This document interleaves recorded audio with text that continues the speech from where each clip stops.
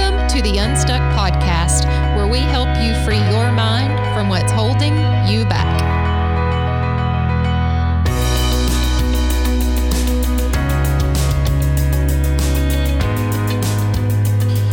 Well, happy Wednesday. We are doing a special edition of the Unstuck Show today, and we're excited about that.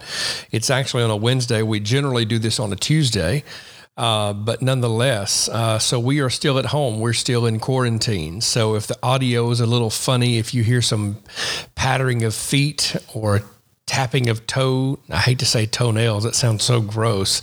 Ew. But I know, but it's the dog, it's his feet. And so nonetheless, my wife was like, oh dear God, he just said toenails. Yeah. So, we are in our home at our kitchen table doing the Unstuck Show today. And, so anyway, we're doing this because so many people have questions about coronavirus and how it's affecting particularly our children. And so we wanted to do a version of the show about, how do we handle this with our kids? What do we do with our kids in this moment? How do we address this without causing incredible fear? How do we talk about this in an educated way, not just an opinionated way? And so we have a special guest on the show with us today. I'll be introducing him in just a moment. He's actually on the phone, so we're going to be doing that in just a moment. But before we do, Amber has got some things that she was going to share that I think is so important. So, babe, you've got some things that kind of set this up. I know here in our home, Carson's 10, and he's not asked many questions, not yet. He'll come out with some for sure. When he'll come out with some for sure, and they'll be deep and very well thought out. But Nellie, our 6-year-old, has on 3 separate occasions brought it up, and we don't have cable, so we don't watch the news. What we know about things are from discussions with Matt and I, or, just go into the proper websites to find facts and things like that. But even our 6-year-old, without Matt and I bringing it up to them, has brought it up to us.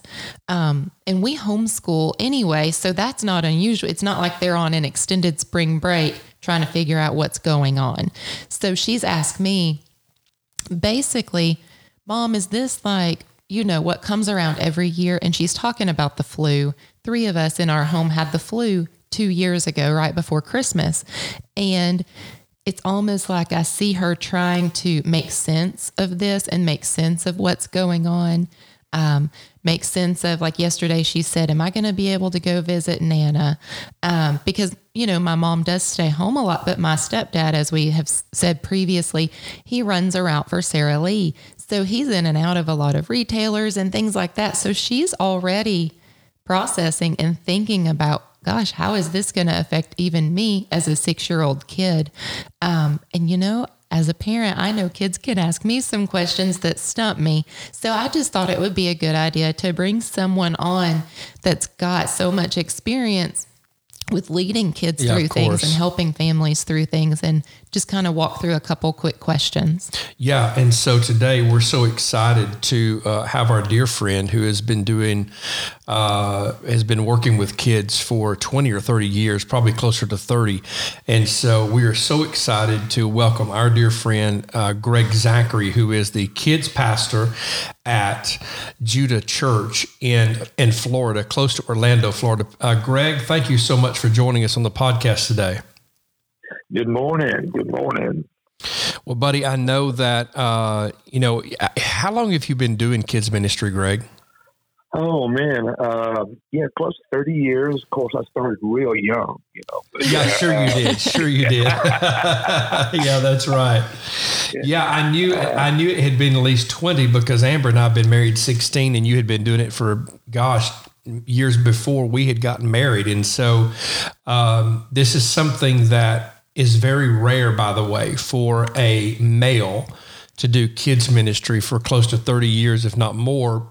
And you have dedicated your life to kids ministry. And even though the Unstuck Show is not a show about church work, it's getting our mind unstuck. You know, our whole slogan here, Greg, is helping you free your mind from what's holding you back. Well, one of the things that holds us back as parents is knowing how to communicate to our kids. And I don't know of anybody better to ask these questions to than you. I mean, you've been doing this 30 years, and the amount of people you've walked through storms and personal pain with their children, loss of children, you have to answer questions every Sunday, I would assume. So we have just a few questions, and we want you to feel free to share any expertise that you have that we miss here. Okay. So, babe, if you want to, just go ahead and ask Greg a couple of these questions, because I know parents really need to know some of this stuff. And so Greg, Amber's going to ask a couple of these questions, and then again, anything you need to interject, please do that. Okay. Yeah. So, my daughter came to me with questions, but not all kids do. So when would be the best time to talk about your kids, or to talk to your kids about crisis moments? If they're not bringing it to you, for sure. Yeah, I would go ahead and do it early, because anytime in a crisis moment, they know something's changed. They know something's happened. And they may not know the full detail yet, the full scope of it, but they know that the routine has changed, or something's up, but they know. And it's better that they hear it from you than they hear it from the news, or Absolutely. hear it from down the street.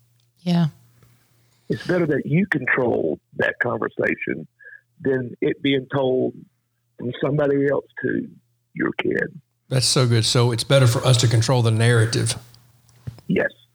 Very good. Yes. Do it early, because they know that something's happened.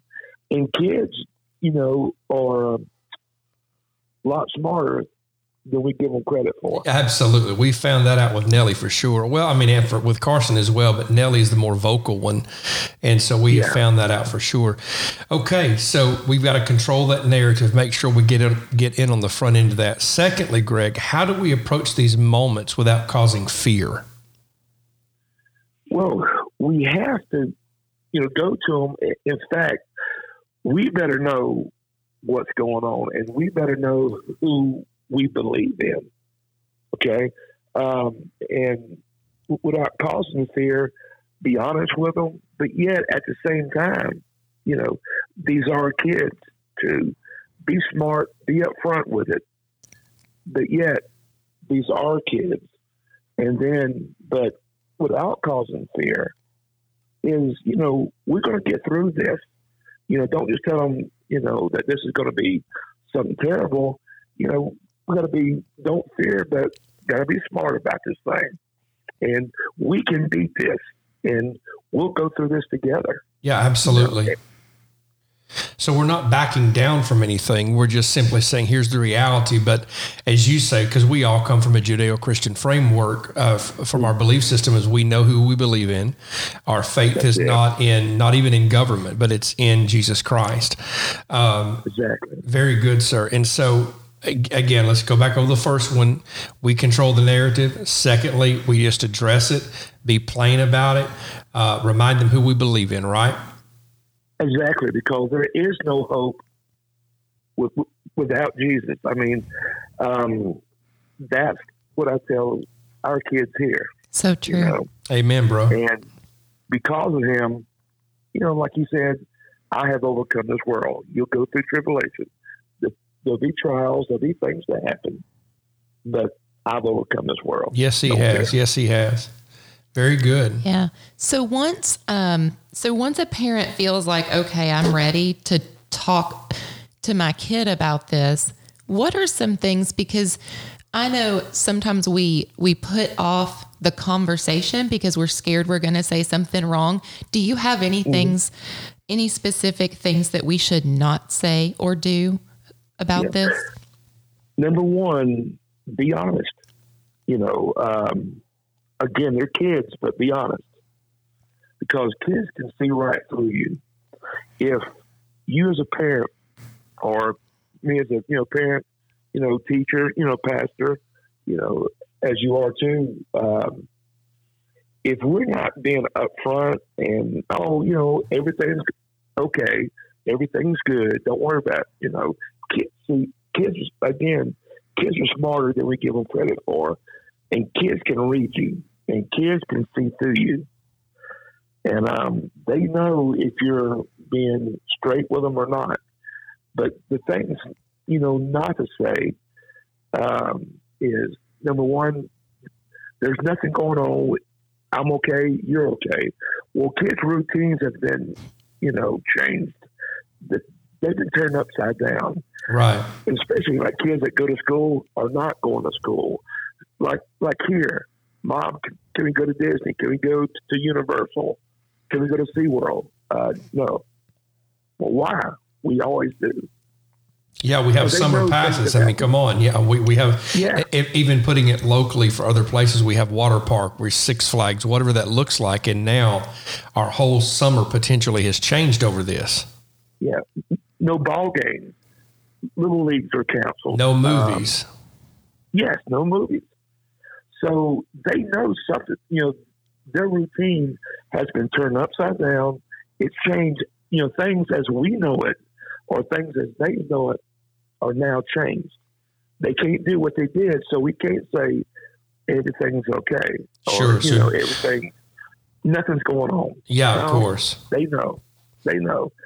So, number one thing is not to say is don't mask it, don't hide it. Sit down, talk to your kids, be straight with them.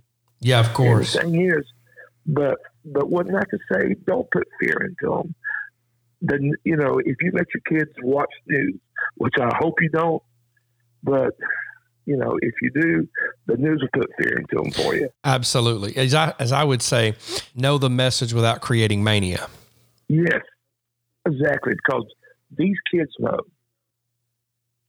Exactly. Because the fear part, is, be upfront with them, but you got to, come to your kids in confidence and know we're going to get through this. Don't portray the fear. And it's not really, things you're saying, but it's also how you're acting. That's a good point. It's not just what you're saying, it's how you're behaving. Yeah, it's how you're acting. Yeah. Yeah, because kids read you. Very good, sir. And kids know something's wrong. Something's not right with Mom or something not right with Dad. They're, kids can see and read you. Very good. And the last thing I would ask, and really you've actually already answered this one early on in the conversation, but what are some of the misconceptions about kids in times of crisis? Well, you've already said this. They're smarter than we act like they are. We act like that they just don't have a clue what's going on. The truth is they've heard a sidebar conversation that Mom and Dad have had with a friend over the phone. They've heard a Facebook video playing in the background. So some of the misconceptions you have made it clear is that they definitely know more than what they portray or what we think they know. Yes. And here's another misconception. Yeah, please. Too, is that a lot of times parents or grown-ups, they think their kids can only pray little lay me down to sleep prayers. Oh, that's good, Greg. There's kids that can pray. That is so good, man. Get with your kids. I love that. When the Bible says where two or three agree, it don't say where two or three adults agree. Greg, that's so good. It shall be done. Mm-hmm. Man. These kids can pray. Man, you have fired me up over that now. That's good stuff. It doesn't say where two or three adults agree. Come on, man. Your kids, that's why we need to be teaching our kids more than bless the food, bless mama. Yeah. I lay me down to sleep. No. There's kids that can pray the fire down. Amen, bro. That can touch heaven. I'm not trying to get all super spiritual. Bro, here, you're fine. This is who we are. I mean, we've said people on our podcast before, there's no way in the world our faith and our life with our nonprofit, our church stuff doesn't bleed over into Unstuck Podcast. I mean, there's no way because this is who we are. Amen. Well, kind of like, having Disney with no Mickey and Minnie. You know what I'm saying? You take it out, you lose. That's so good. It's so true, isn't it? And in this time, our only hope, is Amen. But these kids, they can pray. And the misconception is that me as a mom, or, as a father, or, as moms and dads, is that our kids can't help pray. They can. And let the kids pray and let them know God hears your prayers just as well as he does mine. If not more. Yeah. If not more. Exactly. Probably more. Well, Greg, man, we so appreciate you today. And thank you for being a part of the podcast and kind of helping lead us through this, because these are unique, difficult, uncharted times. And so we're so grateful that you would take time to hop on a call this early in the morning. Even though you're an hour ahead, it's still, I'm thinking about going back to bed. I'm not sure. I don't know if my wife will let me. Lay before the Lord, bro. Well, Greg, we love you. Thank you for investing in Our Kids Ministry at the table as well. We're very grateful for you for spending time with Catherine, our kids pastor. And we know that I'm so glad that you did. And I know that Our Kids Ministry has a brighter future because you're a part of it. So please know that we mean that. Thank you, brother. And remember this, we are in uncharted waters right now, but you know what? We know the captain. We know the captain, bro. Amen to that. Amen to that. Amen. Well, buddy, thank you for your time today. And we sure love and appreciate you. And we look forward to chatting with you again sometime, okay? Same here. Love y'all. Y'all have a great Thanks, Greg. day. All right. Bye-bye, y'all. Thank you for joining us today. If you have enjoyed today's podcast, please give us a 5-star rating on iTunes and share this show on your socials. We look forward to being with you again next week.